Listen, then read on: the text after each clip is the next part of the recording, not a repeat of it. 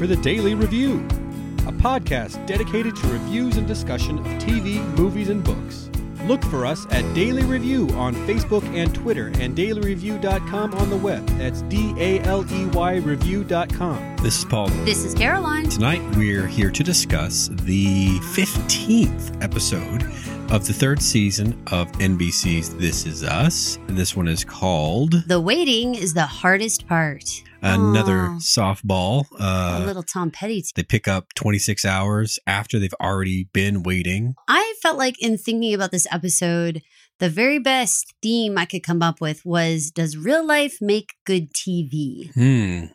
I was reading a couple different articles, and certainly you were on Twitter very much during the live tweet, and a lot of people were very unhappy with this episode. I read an article in TV Guide where the writer says that it succeeded in making everyone feel uncomfortable, like walking in on your parents fighting. Now, while on one hand, I agree with that sentiment, on the other hand, I say, but your parents do fight. So is it wrong for your parents to have some time on the TV set too? I don't know. Here's the deal, listeners. We have had the preemie scenario in our family. That is what has basically defined Caroline and my marriage is having preemie twins. And so this is all our wheelhouse. So when we see people cringing and being uncomfortable with it, we are patient with the idea, but where other parts of this of the show's plot have drifted into things like adopting Deja or Kevin's alcoholism, and people have been like, that speaks to me, and we've been tolerant, I guess, of not having those particular issues with our own families. This is the issue that speaks to us, and you're gonna hear all about it. Well, and to that point, I felt like right at the very beginning here, I have a little bit of an issue with the way that they structured this episode. One of the things that goes on with something like a waiting room, but also your stay in the NICU, is the degradation of your sanity, basically. And by popping in on the family at 26 hours, though during this episode, you get to see, each person breaking a little bit for different reasons. I felt like it would have been more impactful to actually have them do more of almost like a 24, where you're like hour 3, hour 10, hour 15, and you watch as people start taking their cardigans off, they get more disheveled. They get so hungry. They start smelling. They snip at each other. All the different phases that everybody's going through is a lot more understanding if you sort of feel that time pass with them. The way that we just drop in on them when they're already irritated, it is like walking in on someone else's fight. We didn't actually journey with them to the point that we're now entering. It's sort of like they took the preceding 26 hours and crammed all that stuff into when we catch up with them. Certain things that would have been told to them or that they should have figured out all get dumped in at this 26-hour mark. We hear some stuff that's like, they would have already told you that. I agree. Especially I do not really think it's reasonable that Toby wouldn't have come out in 26 hours and said anything. I also think it's unreasonable to think that no one would have thought of Toby's side of the family in 26 hours. They are dicks. I realize that he doesn't get along with his parents. Right. I know that. And it was amazing when at the end he does say, can someone call my parents? And the only person who has the phone number is Miguel in his phone of his parents. But Miguel's kind of he's like the den mother. Well, he performs very admirably this episode. He tries so very hard. So, but I just want to talk about that structure first. I want to talk about do we think it made sense? And for me, I just was watching another show, Good Girls, and it happened to have a scene. I won't give any background on it in case you haven't watched it, but basically there's a waiting room scene. And the way that they shot that scene was they showed the one woman sitting in the seat the entire time. And she was just still, and Ned didn't move, while the rest of the waiting room was in sped up fast forward. So you saw people coming, going, people bringing food, people leaving, people going to the bathroom, people bringing back, drinks, people, whatever. You saw all this movement, and she just stared straight ahead. Mm-hmm. And it gave you that feeling of where her headspace was, that she was ignoring everybody, that she wasn't going to be distracted by all this other stuff. And that all these other people were getting distracted by little things, little I'm going to go get a juice. I'm going to go do whatever, And it also showed a really significant time advancement. Like you felt like they had been there for a very long time. Whereas until they really said, we've been here for 26 hours, you couldn't possibly appreciate the level of stress and frustration, hangover for Kevin / withdrawal, all the things that I felt like they could have actually shown us a better build up to. That would have been a very good way to improve this episode. What they did get right, though, was by catching up with them and cramming all these day-long problems into this 1 hour-long segment, they also kind of ratcheted up the tension with having everybody stuck in one room. There were no other settings. There were no flashbacks that really, mattered. There was, in terms of like story, and they edited it in this kind of choppy, abrupt, uncomfortable way where they didn't even have the little guitar music for the opening. Like the TV critic said, this uncomfortable pressure from the beginning with no let up. And they did that pretty successfully, I think. They did. It's just that if you hadn't experienced that, again, it's like walking in on someone else's fight. You can't appreciate what got them there. And so, like, say it said hour 5 and you see, a woman go by in a wheelchair with a happy baby bouncing thing and everyone's still smiling a little bit at her and a little bit okay with it. And then you have like hour 10 and you have grandma come in and announcing her news on the phone to somebody and Rebecca can still say congratulations and stuff like that. But then when you get, a couple hours later or whatever, and she's eating the pretzels and then you can see you can get the ratcheting, Yeah. and the everything. And it's like, I don't know. I feel like you could have had all these exact same events happen with a different structure. And I feel like people would have felt like you were moving along as opposed to sitting stagnant, because they weren't sitting stagnant for 26 hours. Things did happen along the way. Do you know what I'm saying? Well, let's move us along. All right. We have Kevin with this hangover going on and he's snipping out to people. I thought that really undue anger was towards Madison. No shit, right? But really towards all of them. She brings really. donuts and she gets yelled at? I felt bad. Madison and Miguel, let's talk about them for a second here. They're these outsiders. They're trying to find their way into the Pearson clan. It sounds to me when Madison is talking that she legitimately has been a part of Kate's life with this pregnancy. Yeah. That they had been out together and she encouraged Kate to actually go buy, the RBG doll in order to, kind of speak into existence this baby's life. And that she actually shared that there was like a birth plan and stuff. Now, I'm a little suspicious because it seems really uneven to me that someone like Kate, who has been so fearful of the pregnancy, that she actually had a true birth plan. I kind of feel like that word was thrown in there when that actually means something. Right. That means that she chose all these specific things to happen. And I feel like, I feel like maybe she had spoken about things she would like having the doll for like this strong presence, but that's not the same thing as having a birth plan. That's a whole different thing. And at 28 weeks and as sort of highly superstitious about everything and nervous and everything, I just don't think that they would have necessarily had that. And if they did, then it kind of, again, sort of pisses me off from the standpoint of like, we didn't see a day as a college student. And then she also had this entire birth plan and all this stuff she had been preparing this pregnancy. And so we got none of that. She's been busy. Paul, but we didn't get to prepare for anything with her. Like as viewers, we got shut out of her college career. We got shut out of her pregnancy planning and like the birth of the baby planning. I don't know. That just seems like really. Yeah. If we were kind of considering that this, if you've listened to other podcasts, that we were considering this Kate's season, given that Randall had the first season, Kevin had the second season, then those kinds of events would have been more played up. So maybe we've interpreted the structures of the seasons just wrong, or maybe the third season changed the deal on us and didn't really tell us, because it did start picking up after like the wedding, right? Was sort of like, was at the end of last season or the beginning of this season? I'm getting it's all confused. At the end of last season. So yeah, it seemed like Kate, right? Right. Season 3, Kate. And then it turned into really Kevin's mission to Nikki was what kind of took over. So I wonder what is up with that, because I mean, with this being her pregnancy and everything, like in many ways we were on board, and I understand that they cut it short. But then in that case, don't tell us she had a birth plan.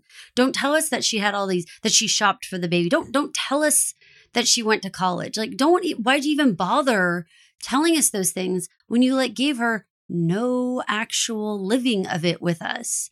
You know, it was odd. It was like, she's been really busy, you guys. Just trust that fact. Okay. All right. Cool. What did you think about Miguel's advice to Madison that you have to like find your way with the Pearsons, like find your way to pitch in? Well, I mean, that's good advice if you're marrying in, but she's just Kate's friend. So she's like a rung down from that. She might have better shit to do with her life than try to care about needling into the Pearsons.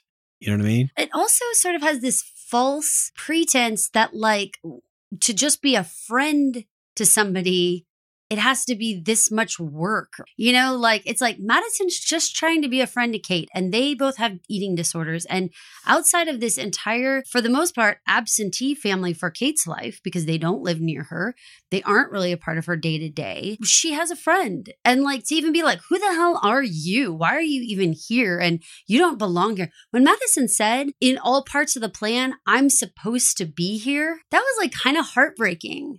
You know, that like, even though all the rest of the plan had fallen apart, every part of the plan included Madison being there. I mean, Madison as a character, I understand wouldn't be the type to say to Kevin, hey, fuck you. Do you even know the birth plan, buddy? You know, no, you don't. Well, I'm actually supposed to be in the waiting room, you know, and you're supposed to be sober. Who's living up to their end of the birth plan, you know? Right. But like nobody talks back to Kevin, you know, in a lot of this. And I do want to talk about that too. When he is snipping out at Madison, he decides to go, you know, take a walk from and he needs some air. And Randall's like, are we going to bring up his relapse? I am so shocked and confused that when Kevin snips out and Randall bothers to bring up the relapse, that there is not a one-liner about, I can't believe you were drunk again in any vehicle with any woman I love, period. Like, how are you not bringing up Tess? How are you not bringing up the DWI situation? Well, I mean, because I could see that being scripted and being edited out. And here's why. Because Kate was taking him to a meeting. That's what they were doing. Right. She was taking him to a meeting. So why wouldn't she have been driving him in that situation? I mean, I agree in the sense of emergency, right?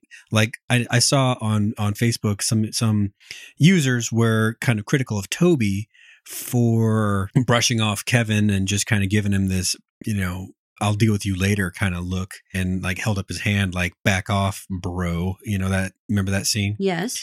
And people were kind of critical of Toby not having the whole story. And I can tell you, like in those kind of emergency birth related moments, the people are falling into only one of two categories, and that's helping or anything besides helping. Yes. If you are a drunk and can't help get her to the hospital, then you fall in the not in the helping category. Right. Regardless of how many ambulances you call. Right. I'm okay with Toby having done that last week. Okay, but back to my comment about Randall. The fact that Tess and that entire point of it even being a relapse, it was only a relapse because he had the incident with Tess, which forced him to rehab, which now this is a relapse from. I mean, there are such identical feeling moments to Randall. Now, Randall doesn't know where Kate was driving. Randall doesn't know the whole situation, you know, let's assume. In the same way that like Tess was hiding, he didn't mean to drive. I mean, it's all beside the point, okay?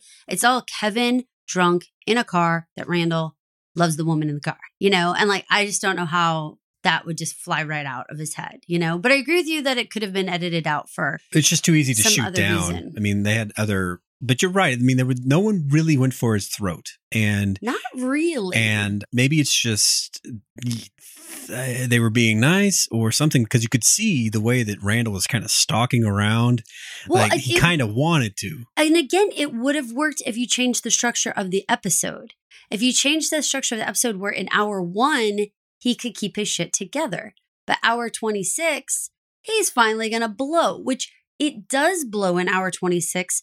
But they also have him still completely cool in hour 26, not saying it. See what I mean? Where the timeline just, it doesn't allow it to intensify. Mm-hmm. I think that that's just a bummer because it's just not how people work. You know, like you said, he's stalking around for X amount of time first, you know? Yeah. Let's talk about some of the other things that were going on with Randall and Beth. We had, first of all, I thought it was really funny. They have those really small moments like when Miguel kind of like barks at Randall and he's like, did Miguel just dad voice me? Like that was super funny. What did you think about Randall and the pretzel lady? Pretzel lady didn't know what she walked into, first of all. But then, I mean, she was being kind of, I saw a lot of people tweeting like, how many microphones are on that pretzel bag? Because she was being a jackass with the pretzels in any setting, no matter what. Yeah, I mean, his reaction was just pretty normal and low key compared to some members of my family that would run into that. I thought the writing was really good right there. I'm not really exactly talking about like his overall reaction or whether it would be annoying, but when he was like this annoying moment brought to you by Rolled Gold, annoying family since 1923, like that whole there was a mixture of things. I think that they were trying to write Randall and Beth in a way so that Randall told a version of Randall jokes that we got to see Beth not think were so cute. Not at all. And so, but you could tell that kind of even before she made the face that these were not his A-list jokes. Oh no, they were funny. It just wasn't the time. Right. And like for Beth, I was like, shut up. Like, and it's not like she wanted to go punch the woman in the face, you know, and Randall was like still just doing the same thing he would have done if they were at like a dance recital or something and someone did that, as opposed to life and death with their sister, you know? Well, you got to understand, listeners, is that they should keep the preterm waiters separate somehow from the full term waiters, because what you're happy about and what you're there to do and all that is not the same celebration. Not even a little bit. But I thought, okay, remind me. I guess ours was a little bit different because I was in a room right away. Room. Yeah. And so I guess in that way, people, I mean, well, surely though, people must have sat out when people weren't sitting in with me.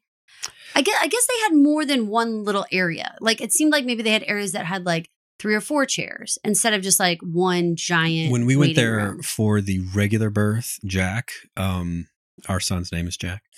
There was a waiting area. There was a regular old, seats and couches waiting area that we didn't, when we were dealing with the preemie situation, we never had to deal with. Because we went straight to your room. Yeah, you guys all hung out in my room. But if for some reason you couldn't be in there. To a waiting area or like kitchen or just walk for a few minutes and that'd be enough time. That's what I think you guys really did do, is more walking and just kind of wandering even, I feel like people went and made phone calls, stuff like that. That's what I feel like we've all done in other scenarios. That's something that, again, I think suffers with this timeline, the way that they did it. I think you really would have understood better the stress on the family, because I can tell you how much that stress was on us when, other rooms were getting storks put on the door. Even after the girls were born, they didn't like immediately put storks on our door, that kind of stuff. And, everyone else was getting like balloon deliveries and flowers and stuff. And again, even after the girls were born, they were here.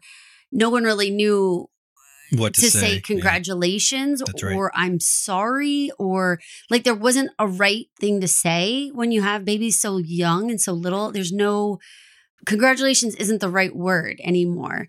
And it literally took, I was in the hospital for a while after the girls were actually born, and then they were going to stay in the NICU. So I can very clearly remember that we drove all the way home. It was like an hour home from the hospital, and we got within about 5 minutes from home. And I said, I'm ready for people to start saying congratulations now. And in fact, I kind of like demand it. Like, I don't want any more sympathy, anything. Like these girls are alive and they're here. And no matter what happens from here on out, I want to treat it as such. I want to treat it like we have twin baby girls. And I want to treat it like the happy occasion shouldn't get taken away from us at this point, People just don't know how to feel in that scenario. I remember one of your cousins asking, were we going to celebrate their birthday on the day they were born or the day that they were supposed to be born? Or I can remember friends of ours after we've had the girls in the NICU for one of the 6 months that they stayed in the NICU, ask us, and they didn't mean to be insensitive, but they asked, do you feel like real parents yet? Because, we weren't changing diapers or anything like that. And, meanwhile, we've been signing like consents to do heart surgery and shit like that. So, yeah, I was feeling pretty parental without having to clean up any poop so far. And not only that, but we were there every single day. Like every single solitary visiting hour that we could be there, we were there. And I don't mean that we could be there. I mean that the hospital allowed us to be there because this is intensive care. And in intensive care, they do not allow visitors all the time at all. I mean, these babies are literally on the brink of death. That was one of the things that I wanted to mention. When they bothered to put the crying baby when they were coming to visit the NICU, that was such a laughable, ridiculous, horribly wrong detail. Let me help explain why. Baby that is healthy enough, that is in intensive care, that has a cry that sounds like that. Their baby is what in that incubator is in what they call a level 3 NICU, neonatal intensive care unit. That means those babies are ventilated, so they have things down their throats. They can't cry. Like, this is the painful thing. One of our girls this is ridiculous. Still speaks at about a whisper most of the time because of having been ventilated for so long. So it's just ridiculous. And it was an annoying side thing because the NICU is a quiet place when it comes to sounding like babies and a very loud place when it comes to machinery. And so instead of have the soundtrack of the NICU have any baby sounds, that just really stabbed my heart. I was like, no, all you hear is beeping and whooshing of air sounds and, all kinds of that monitors. Sound the pulse ox makes. Desatting, all that. Yep. All those noises, everything that is what you hear. It is not a nursery. You are not going to hear a crying baby. It's not called the neonatal nursery ICU. It's intensive care. And if you go into an intensive care for an adult, you're also not going to hear normal sounds. You're going to hear machinery and a lot of quiet patients because they're near death. That's not a loud time. So that was irritating to me that they had that. I was glad that they bothered to put the detail of the happy mothers leaving, but I was sad that they did that part. I know that you had mentioned that you felt that the Pearsons' overall expectations of their time there had not been probably understood by even the viewers. Well, this was another detail that I feel like they just got wrong. I mean, they got the whole uncomfortableness of living through a premature birth situation, but they never explained in a very effective way. Like Rebecca, when she says this family stays, let me reframe that for you in real world terms. When Caroline checked in to the hospital for her preterm labor, they laid her in the bed. They put her on all sorts of monitors. They sat her back. We were 25, something like that? Yep. I'm still basically a stupid person and I ask questions. So when do you think we'll be going home? Because in my mind, I'm thinking this is a correctable problem that she just needs a little observation for, and then we're out of here. And that's kind of the way the Pearsons were acting, correct? Yeah, they were like, "What's the update?" And I mean, I finished the story. Why there's no update. What the nurse told me was she's not leaving until the babies are born. We were there at 23 weeks. Then all of a sudden my mind is doing the math. I'm like, well, that means we want to stay here as long as possible. Right. And I mean, ideally, we would be in the hospital for 17 weeks. That would be the hope. And to be even more clear, I was tipped upside down on my head. And so my feet were up in the air. My feet were not to touch the ground again until the children were born. So there's no oh, well, you got up to go to the bathroom. Nope. Oh, you got to walk around the hall. Nope. Nothing. I was upside down until they were born. Kate would have, even though she was a little further along, she would have been worse off given that she had her water break, which leaves her, needing to push and prone, or not prone, but what's the word? Susceptible to infection. So they would have been like a lot of, it would have been kind of a bigger emergency to try everything they could to keep the babies in with Kate's scenario. When you think? The reality is that once her water broke, the baby couldn't stay in. Yeah, that's true. So, I mean, that's the thing. Again, like this was sort of like misinformation, in that way. That's why I was a little confused the way you said that. Because once the water broke, I mean, the baby has nothing to swim around in anymore. It's a very short period of time here. She said her water broke, but it still could have been like me, where they could have come out and said it was a slow leak, something like that, where the girls still had fluid and they're fraternal. So there's 2 sacs. So Elizabeth was not in any way compromised in her sac there, but Lauren's was, because she was baby A. For her, it was like the infection part was a serious issue right away, because now there's like an open, line basically from the air outside to her, and she has no fluid or membrane or anything there to keep them protected. So yes, I was on antibiotics. The babies were on antibiotics right away, and this is what caused actually a lot of their issues to this day, is the amount of antibiotics and everything that they had to be given. This was a very tricky situation, but again, as parents of preemies, I feel like they weren't giving the audience enough of any of this information, that they weren't supposed to be sitting there waiting for news the way that they thought they should be waiting for news, because I mean, the hope would have been that it was a slow leak and that somehow she was just on bed rest, and now somehow we can try to stop the labor. Like, you would think that they would come out and say something like that, know? Yeah. But I don't know. So it was just muddled, I guess. Like, actual real information felt very muddled. There were people tweeting that why wouldn't Toby be texting them? And let me tell you why.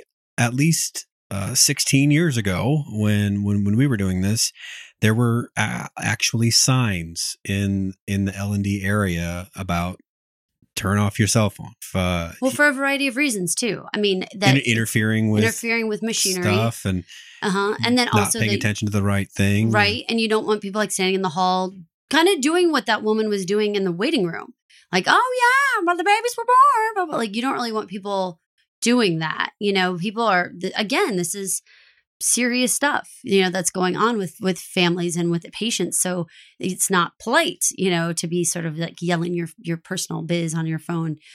But again, 26 hours they had been sitting there. It is slightly unreasonable that, I mean, certainly in that amount of time, my family had all come up there. My sister had flown in town, and they had all come into the room, and not all at once, but at various points. And so the idea that, like, we certainly were not there for 26 hours in which you didn't see anyone, that didn't happen. No. And so people are right that, like, even with Toby being directly by your side, no matter what was happening, it's a little weird that that's Rebecca why the structure you recommended would have kind of helped with that. I think so, because they could have had moments where, where time could have passed for long periods of time when you didn't have anything, and that you kept your fingers crossed that you didn't hear anything. You just wanted to stay quiet. That's your best hope. That's a phrase that we were told over and over again in the NICU that they never said in this episode, which is, no news is good news. That happened every week where there was no news. I mean, there was always pretty much in the early going, there was never the assumption that the babies were coming home. So that was never going to be the news, right? Right. But there could be all these other host of little things about, like, blood pressure or this or that, and temperature. We could never hold our temperature nor blood pressures. Being able to eat, all these different little things, but sometimes it'd be weeks when they'd just be like, no, they put on an ounce, and so that's like the news. And it's like, yeah, that's because anything else is worse than that. For sure. Absolutely. So let's get back to our characters a little bit here. I thought that Rebecca's portrayal was pretty dead on in terms of feeling sort of just staring off into nothing. 1,000-yard stare. I can absolutely remember family members doing that, staring. When you're tuned in. There's nothing to be said. What are you gonna fucking talk about? Certainly not the game, at some point. Right. At first, though, you do. At first, you try to. At first, you talk about those hummingbirds on the screen. And then at some point, you do what they did, which was turn the TV off, because it gets like so just like a pressure cooker, Mm. And the same thing happened with me. I can very much remember like America's Funniest Home Videos being on. And at first that being like kind of okay in our room. And then after a very short period of time, I was like, I need everybody to just shut the fuck up, Like, and I was pretty out of it. Like, I kept telling Paul that there was like caterpillars on his face because they had given me a lot of medications. And so I wasn't really with it. But I also, like, if you're kind of out of it and tense beyond belief, the last thing you want is like maniacal laughter anywhere around you. Like, that is so disturbing. Yeah. It's just, I can't really describe to you how disorienting laughter in a situation like that is. So I do remember being like, y'all got to turn it off. Like, I can't really even do this anymore, So I thought that Rebecca's sadness and Miguel answering for her and everything was perhaps coming from a place of perhaps remembering the birth of her triplets and the fact that she lost a baby. We've only seen Rebecca in the hospital twice, and both times things didn't go as planned. So, Am I wrong to think that a baby death might have been the memory triggered as opposed to the death of her husband? If you're thinking about this, like, which do you think might come to mind? If your grandson might die, might you think of your son that died? Or would you go to your husband that died?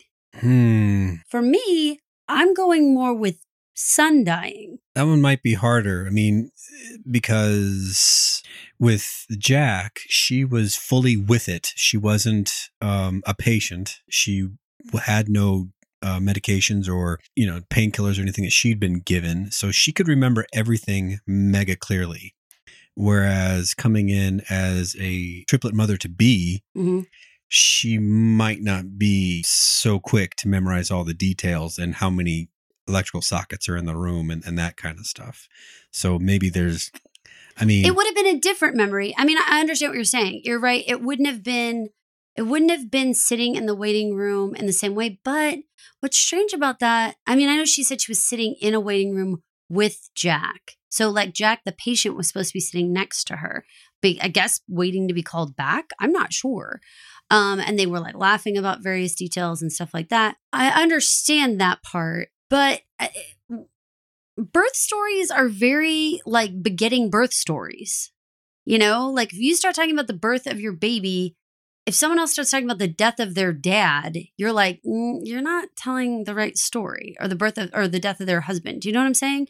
Whereas if I start telling my birth story and you start telling me your birth story and one of your triplets died, like that feels natural, Okay. I'm not sure why. And in fact, it's very macabre for her to be in a birth situation and relating it to the death of their beloved father. Do you know what I'm saying? Maybe at this point, maybe it's just she's spooked in hospitals. Yeah.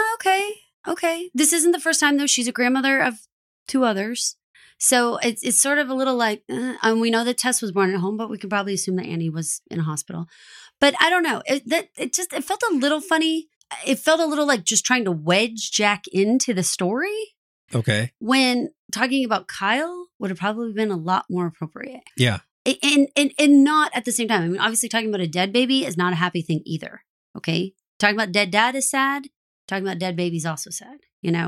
Either one's weird. But I mean, just from a TV writing standard, I think you have characters that never knew the baby except for mom. So and she didn't really know him very long either. So you have everybody else that has a lot of investment in Jack, though, including the audience. I mean, the audience didn't know the third baby. So yeah, I mean, I do understand what you're saying. I just feel like then. But you're right. I mean, it's a way to inject Jack. Right. And Kyle is part of Rebecca's story, though, Paul. And I mean, and the fact that she didn't just easily go to Randall was a big part of season 1, Yeah. Was the loss of Kyle and then Randall having to deal with them talk about Kyle, the neighborhood, talking about a baby that was deceased, like that kind of stuff like that. It is actually within the fabric of the family story. So, it is a part of Rebecca's story, to be thinking about that. Anyway, but I thought that it was really nice that Beth actually was called upon in the story to nurture Rebecca a little bit. And that it was interesting to me that all of them poo-pooed Miguel, like babying her, meaning like speaking for her instead of her talking or whatever. But I thought it was really funny and awkward when Beth does the airplane, the donut. Oh my God. Well, could you imagine airplaning my mom? And let me just say, I would not airplane your mom. So there's no chance either of us would airplane each other's moms. Rebecca was starting to sound a little loopy. She needed some carbs up in there. Yeah, what happened? It's like I guess it was a whole day of no eating. So yeah, she just kind of got sort of like low blood sugar. Where everyone else got snippy, she got tired and a little dopey. But I mean, she still was focused on these weird things that she kept zeroing in on. Exactly. Well, let's talk about what some other people were zeroing in on. So Randall and Beth, they were trying to have this serious conversation still, like in amongst all of this about money and childcare. They actually addressed our solution from last week about why didn't Rebecca and Miguel just step in and start watching the kids? What did you think about how they sort of just sidestepped that as an option as a show? An perfectly easy way to up the stakes. A very easy writer's trick. I don't know if in the writer's room, whoever came up with that got a gold star or like a C-. I'm not sure which, because it almost seems too easy, right? Just to have them move across country. But on the other hand, grandparents do it. It makes sense. Well, we had talked about, though, actually, that why wouldn't Kate move to be closer to all of them? Kevin is now moved on the East Coast, supposedly. It's very unclear to me where he lives. Well, Toby's with Zoe, but Toby's got his job, I assume, and right. They've shown him at work a couple times. He seems to be the boss wherever he is. Sort of, yeah. It looks like that's something. I'm not sure. A little vague on that. I'm not sure what he does. I think that it's a little weird to say moving. I think maybe it would have been more normal to say, actually, we were talking about getting a second place, just a small apartment or something out in the area by Kate so that we can be with her, especially during this first year or something like that. Maybe offering the house to Kevin and Zoe, here, pay rent and you guys can stay in the house out here, maintain it, whatever. And we're going to just, get something rental out there. That seems like it would have made sense. I felt like moving was kind of too big of a chomp. That seems like what? I mean, you do have grandkids out here too. And they've lived in Pennsylvania forever. Like Rebecca's entire life, Paul. It's just a little and yeah. So I don't know. I mean, it was a good way of saying think again, come up with another solution. I read that someone asked on Twitter, what about Deja? I mean, isn't she 13, 14, 15 years old? No, she looks that old, but we all discussed she was only in 7th grade. That's right. Which is weird. But here's the thing. I was babysitting in 7th grade. I certainly was alone. Tess is certainly not a 5-year-old or anything. I know Annie's younger, but certainly they could if they had a carpool situation, they could take care of themselves for dinner or something. It wouldn't have to be every night, but something. Especially it looked like Beth's dance classes were only in the evening. So it kind of seemed like, couldn't she pick them up from school and get them back? And wouldn't it be better for them to work Deja in as a big sister? I would have thought. Because, Randall's making a big deal out of this. You need to have the right person who can handle an adopted kid and a kid that just came out and blah, blah, blah. Well, I don't know. It seems like you're making a big deal out of it. We have our own unique needs here, and we can find people. Right. We have babysitters. Right. I completely agree with you. And silly again that by 7th or 8th grade, I was absolutely 100% babysitting babies for many hours, much less someone who's only a year or two younger than me or something. And all we had to do was make some sandwiches for dinner or something. I think we could handle it. And they had already showed that Deja had been making meals for years and stuff. So it's I don't know. I think that's an overlooked part. And maybe where Deja does get worked into the story a little bit, how are they going to have her grow into the Pearsons a little bit more? She needs to earn her keep. I don't want to say that, but you know what I'm saying? A little bit, just mesh in. The 3 girls need to have a plot line together. That would actually be normal and good, for the 3 of them to have some reason to interact regularly. Why would that have not happened by season 3? Your head shaking, but they can't see that. Deja was standoffish for a very long time. So That's true. Hey, want to get into some real head shaking? what's that? Let's talk about Kevin Oh. and Zoe. So much head shaking.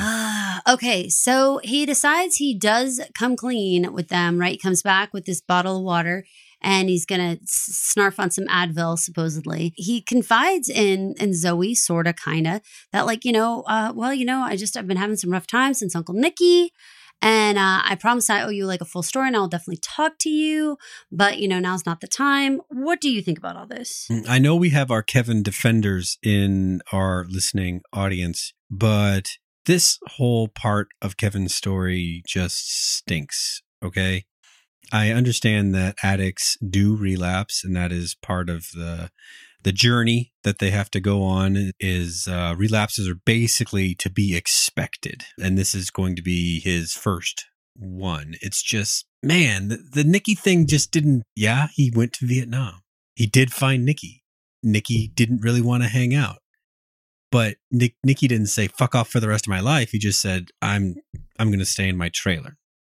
And this is enough to send, like explode him, send you reeling again. I mean, I don't know. I get to the point where you're like hiding the booze in water bottles and stuff. Well, that's the thing. Like he not just drank, like had a binge drink. Like now he has to be drinking 24/7. Like he has to be sitting there sipping on vodka. And this That's is a lot. Yeah, and he's gone that far in 2 weeks. I mean, I guess I don't understand how addicts work, but I mean, that seems like the kind of thing that what they call a functioning, or what is functional or functioning? It doesn't matter. Functional alcoholic does in order to operate. And did Kevin go through that phase where he operated that way, where he needed just kind of a constant buzz in order to feel normal? Well, I mean, I feel like when he went to the reunion, was it the high school reunion, and he was more than buzzed. Or is that the right word? Yeah, reunion is the right word. They were honoring him. That would, I guess, be considered functional buzzing all the time, 24/7. Like he was drinking all the time, 24/7. So maybe he has used these tricks before and wasn't that hard to just get right back into it. I don't even think vodka in a water bottle is really much of a trick. I mean, you saw that. You don't drink it all. Of those dummies. You don't drink it all. And you saw that instantly. You were like, that's vodka. Like somebody go sniff the water bottle. Here's the thing. I drink vodka. How far away from me do you have to be to smell that?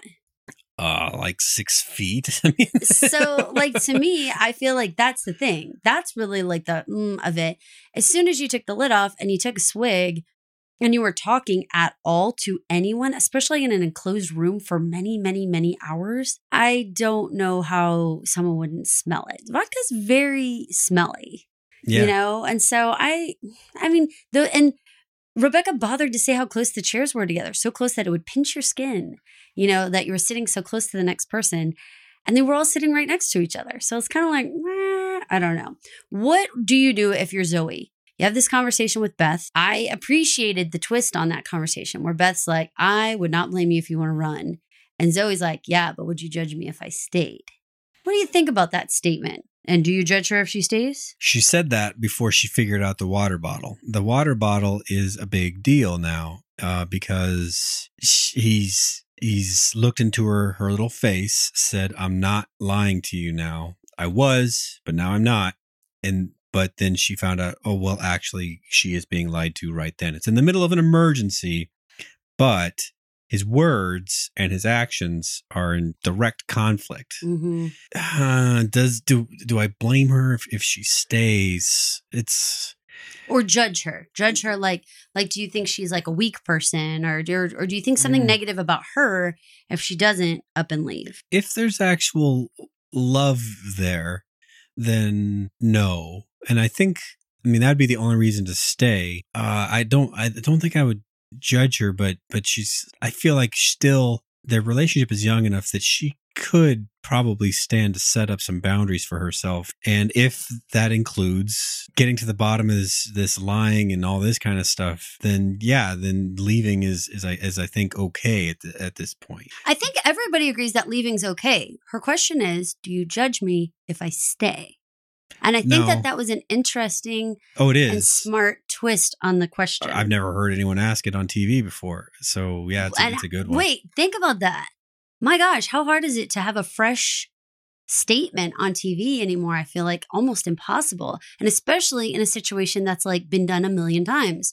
We've seen a relapse done a million different ways, to actually have someone say, do you judge me as the almost codependent situation here?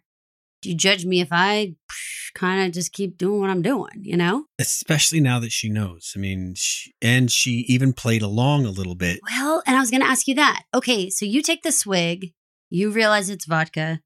He comes over and still's like, I really, I love you so much. We're going to stay together. This is going to be great. Whatever. I need your support. Heads off.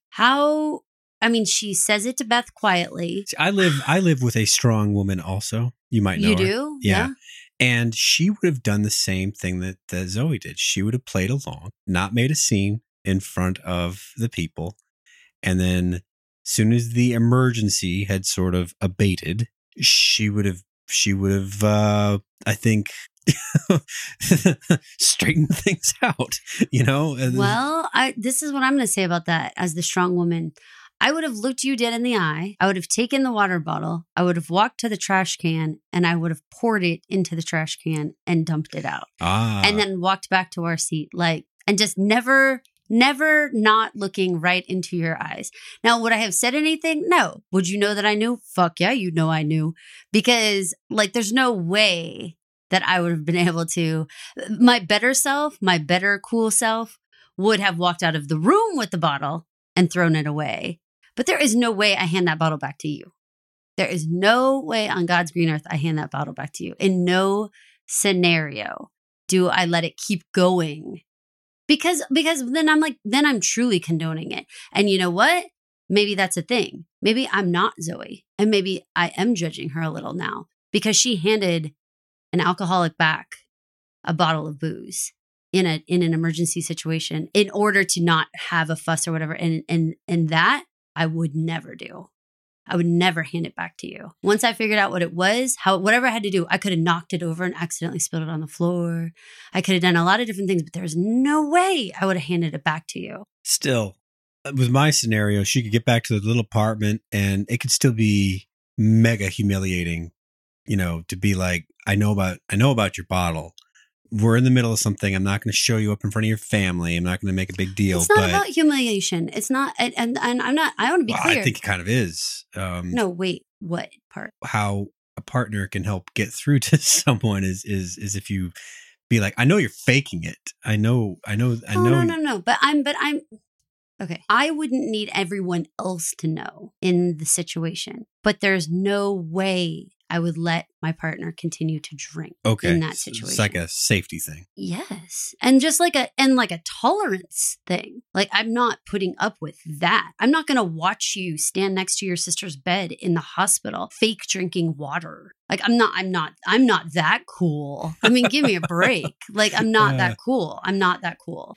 And so, but the judging question is what do you think of a girl who lets, or anybody, a partner, who gives the bottle right back to the alcoholic? Since we've known Zoe a couple of weeks here, I would look at the whole girl and I would say, you know what? This is a person who, when things get hard, has always run away or shut down or shut people off. And so this is a bizarre first time to do this, but she's trying to not do that. She's trying to stick around and she may learn a lot and be like, you know what, this is terrible. I'm not cut out for whatever this is. I would not judge her harshly. If it was like boyfriend number 2 where she's like sticking around with all this, that'd be one thing. But if this is like her first time trying to give a shit about somebody, I think I'd give her credit rather than judge her. I am going down the path that Zoe's pregnant. whether she knows she's pregnant right now or doesn't know she's pregnant right now. I think she does. And I think that could be the big slammaroonie later. It's like, hey, I took a swig. It turned out to be vodka. And P.S. I'm pregnant. So thanks for that. Yeah, I think, in the previews for next week show her talking about kids. So I assume that means she either isn't going to keep this kid and or already took care of it. And we don't even know. I don't even know. She could have planned B'd that business. I don't have any idea. I don't know. I don't judge her. Except for just to say that I think she has to have other stuff going on. And I agree wholeheartedly that the amount of lying that has gone on concerning the drinking is much more concerning than the drinking itself. Right. People have addictions, people have problems. We get that. But you can't, once asked, and she did ask, and he says he's got it together and he's actively holding a bottle of vodka in his hand.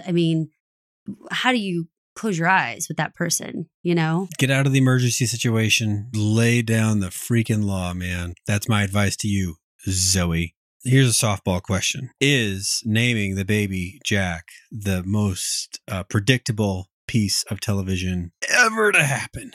Yeah, and I'm kind of confused why they bothered to act like it was going to be anything else. Who possibly thought it wasn't going to be Jack? I'm really asking audience out there. If you're someone who's listening who you were like, I really thought it was going to be Doug. I'm just really curious. Why on what planet, once they said they had a boy, right, was it not going to be named Jack? Easy one to see. That is for sure. Now, before that, let's get to where Toby walks out. What did you feel about him and that Miguel joke? Well, first, that was some amazing face acting there before the commercial break, because it made you think anything could come out. Good news, bad news, medium news, anything. So that was great acting on his part. The Miguel joke was needlessly hard on Miguel. If you recall, after the girls were born and we'd been up all night, that's when I named Lauren Panda, and other awesome jokes like that were made. I'm still frowning even right now. I'm that wasn't funny then, and it isn't funny now.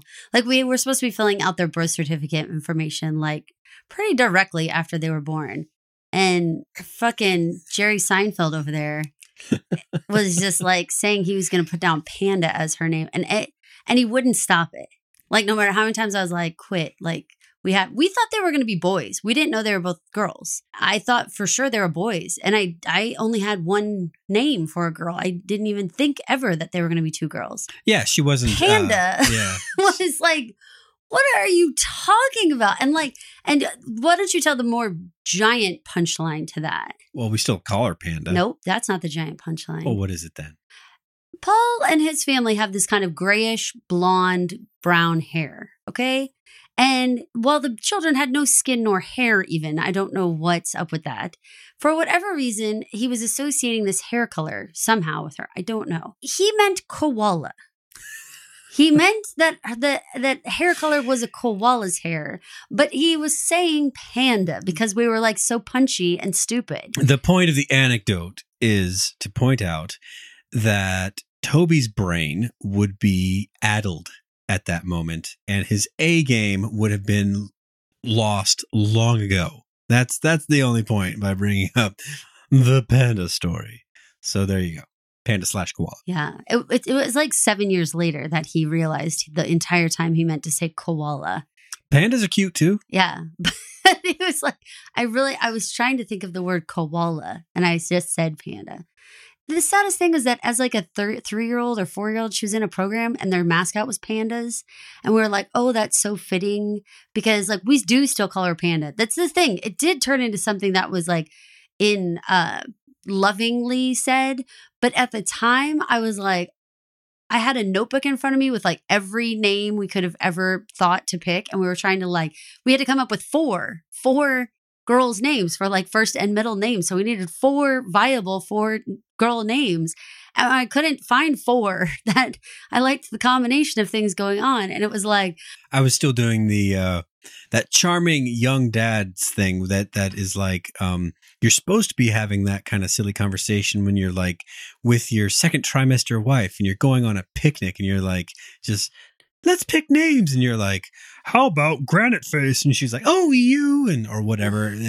But I was having it after the babies were born, after an emergency. So it was, the charm had worn completely off. Well out of place. Yes. Well out of place.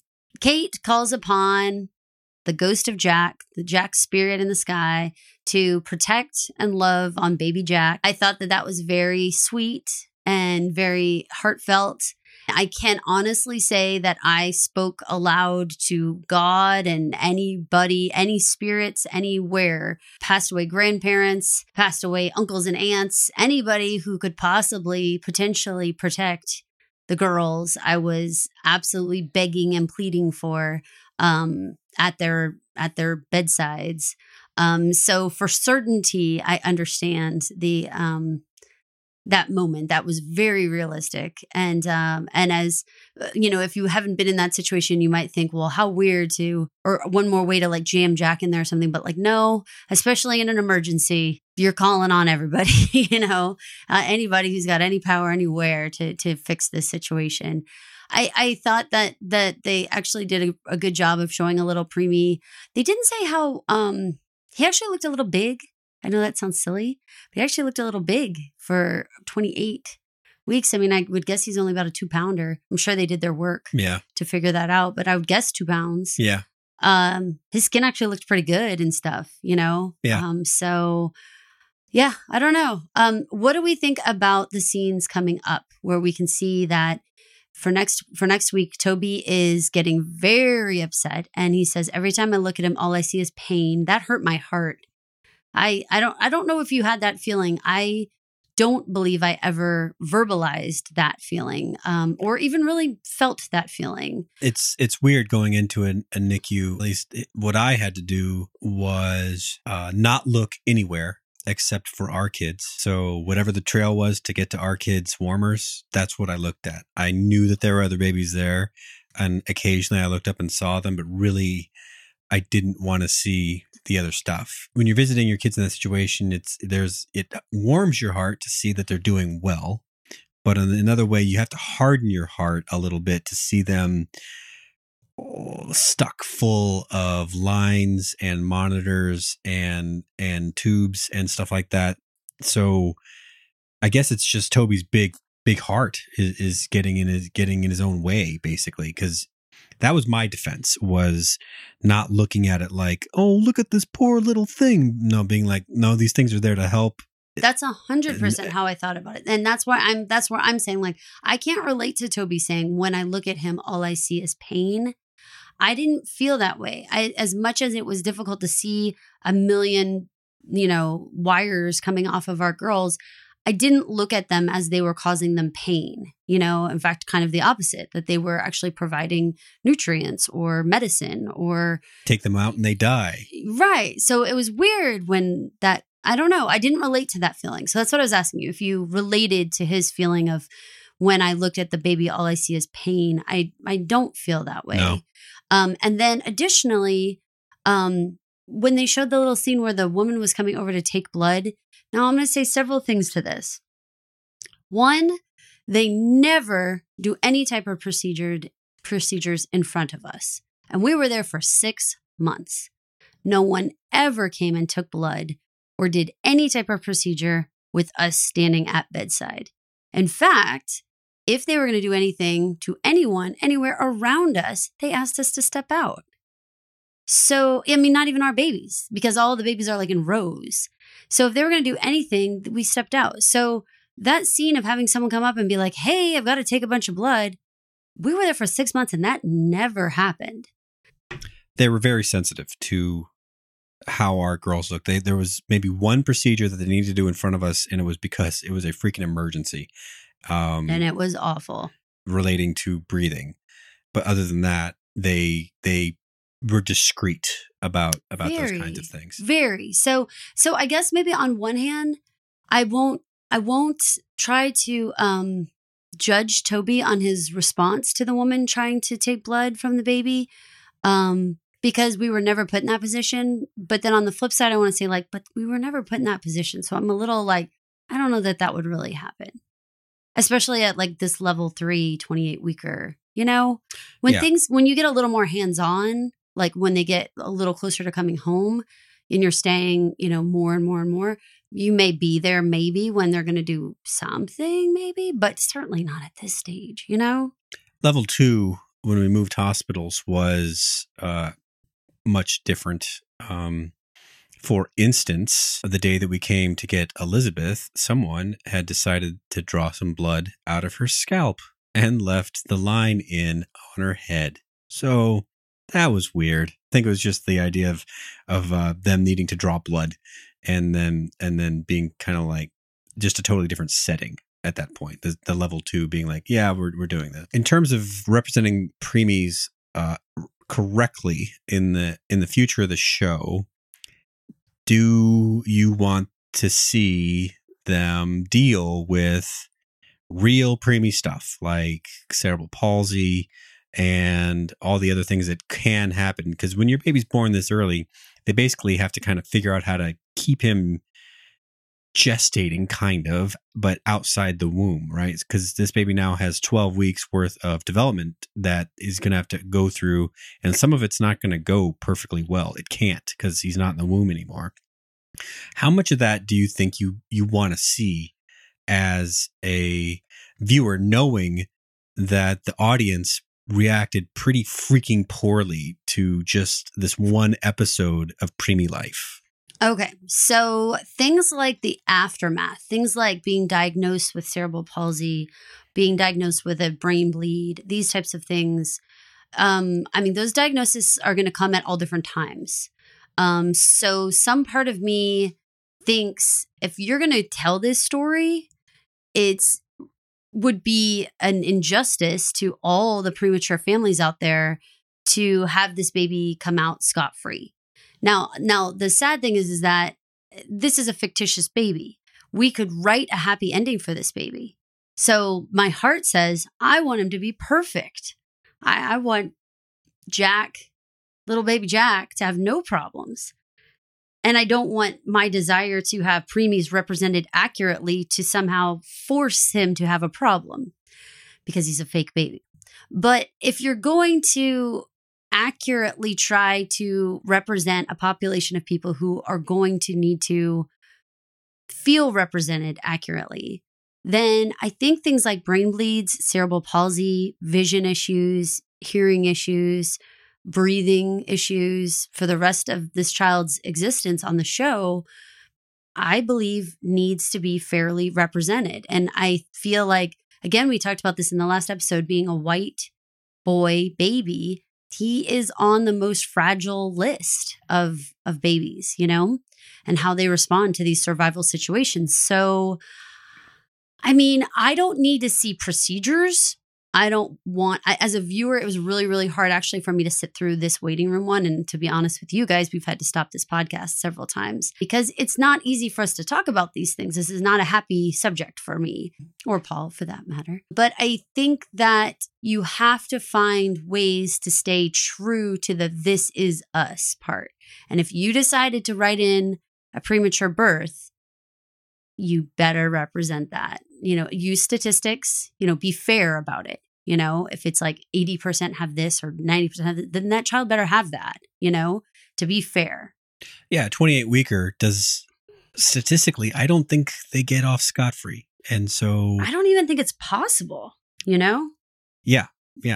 And I mean, that doesn't mean that they're not going to be able to manage it later in life and live a normal life and all that kind of stuff. I mean, just it's harder going when they're small kids, that's for sure. And so that's all we're saying here is that they've done the adoption, they've done the and recovering foster addict, homes, like talking about foster homes and the ugly reality of abuse in foster homes. Yes. Abuse with Jack's dad and mom, you know, the heartbreaking story of Zoe's father and him like stalking around. I mean, they've brought up very scary, very real PTSD, Vietnam. They've done all these sorts of things. All kinds of stuff. And they've tried to be honest.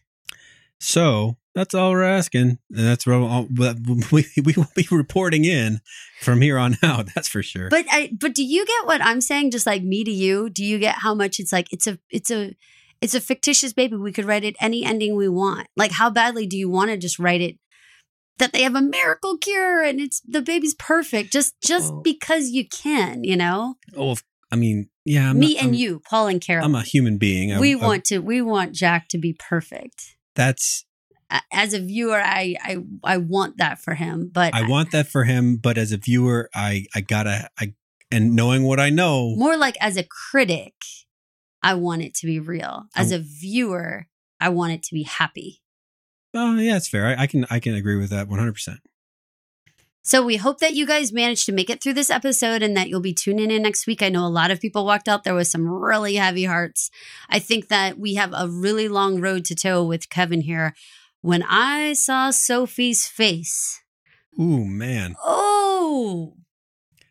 Well, yeah, I guess that's the other thing. Zoe was, even though she played along this week, it looked like she was getting ready to give Kevin an easy out with the, you want kids and I don't want kids, so I don't want to waste your time. So, and then all of a sudden they show Sophie's face. Yeah. I thought that we had come to the conclusion that for the sake of Sophie herself, Kevin needed to knock this shit off. Like it was mean to go back to her again when he had an affair and busted their marriage and then came back again. Like it's just like, well, and leave the poor girl alone. If she's coming in at this relapse, right? And remember he said pretty heinous shit to her when he was on that drinking binge last time. He's like, I don't feel anything when I look at you. I feel sad for you, or I feel sad for our future. Whatever that stuff was that he said, that was like not forgettable stuff that he said. So yeah, I think maybe Sophie's just a guest shot next week. Otherwise, what if she's not? Sap. What if she's not though? Like, what is she? Is she really? Are they really going to do this? And are they really going to sum up Zoe as just like she was just like a side pause in the world? Like, really? Is that going to happen? If this show's going to run another 3 seasons, this is not really a great thing. But if they wanted to really complicate this shit out of Kevin's life, he could go back with Sophie, but Zoe's still Beth's family, right? And that's just assuming Randall and Beth manage to stick it out any longer than next week. So there'd always be this weird temptation, right, with this girl that is really good for you when you're at your best, but then there's also Sophie, who's not too bad for you either. It's complicating, and it makes for future shitty twists, right? They went all the way with Sophie. Like, they got married. They got divorced. This isn't like unrequited love. This wasn't a love that was never like brought to fruition. They told a full story with Sophie. They even had to go back and then to not go back. We're going back again. I just don't know about this. I don't know about this. Because they didn't do any flashbacks in this storyline, because the way that the flashbacks were sort of doled out, I gotta say, the scene that they showed us for a flashback with Jack and Rebecca dancing at seemingly some sort of dance, mm-hmm. and then some sort of like really far back flashback / dream sequence, perhaps, of like children seeing each other. Boy, am I boggled. Yeah, because they're not close to the same age where they would have seen each other at a dance and been prospective dance partners at that age, because they weren't that age at the same time. So that had me questioning, what is that about? Is that just wishful thinking? Sort of like when they did the vow renewal, like dream sequence, like that never happened between Jack and Rebecca, and so maybe is this some sort of weird dream sequence of them being children together? I don't know. I don't know what that could have been. Is it possible? Although they didn't show it being, I was thinking for a second, like, are they going to somehow tie Sophie and Kevin back into being those 10-year-olds? Like, are they at the dance too? Kind of weirdness or something. I am just making stuff up here, Daily, but I just have nothing. It's a strange, weird place to go for this. Maybe it'll be like, didn't Tony and Samantha see each other at camp when they were young? They did. From Who's the Boss?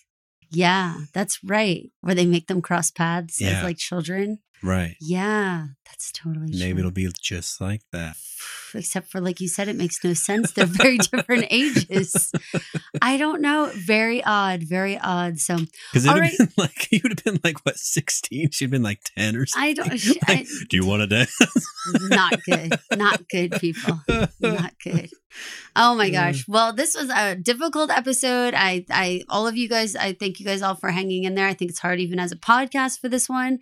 And I'm hopeful that, I feel so unsettled with the Pearsons moving forward. Like every single character, I don't feel like good about. I feel like we're right on the precipice of finding out something's terrible going on with Rebecca because we're getting so near to the flash forward. Mm-hmm. And so I feel like we're getting really close to her being sick or something happening here. And, it's really feeling like the buildup for everything is feeling bad. And even the little moments, like the Miguel moments, are feeling like these pylons in a way that's like, man, just everyone leave the man alone, Like I need some relief. I need some comic relief. I need some happy Pearson memories. I need some good things happening or something. Something's got to give here a little bit. Otherwise, it's just, if this is what this is us started off as, it would be so strife-filled. I feel like people would be like, I don't know if I can watch this for fun. It goes back to my original question. Does real life make good TV? Maybe this is all very realistic, but is it fun to watch? Do we all sign up to be quote unquote entertained by sitting in a NICU with people every week? Like, I don't know. No one would sign up for that. I can't. I personally, as a viewer, can't. So I'm just wondering, are other people going to be able to hang on, and what will this do? So look very much to finding out how this all goes for everyone else. Yeah, we'll see you next week. Thanks. Bye. Catch us on iTunes or your preferred podcast software. Our website, dailyreview.com. That's DALEY review.com. Facebook or Twitter, or wherever you find us. Please leave us a comment and a rating to let us know what you think of the show. Thanks for listening, pod people. Thanks for listening to my mom and dad. You don't have to go home, but you can't stay here. Just go home, folks.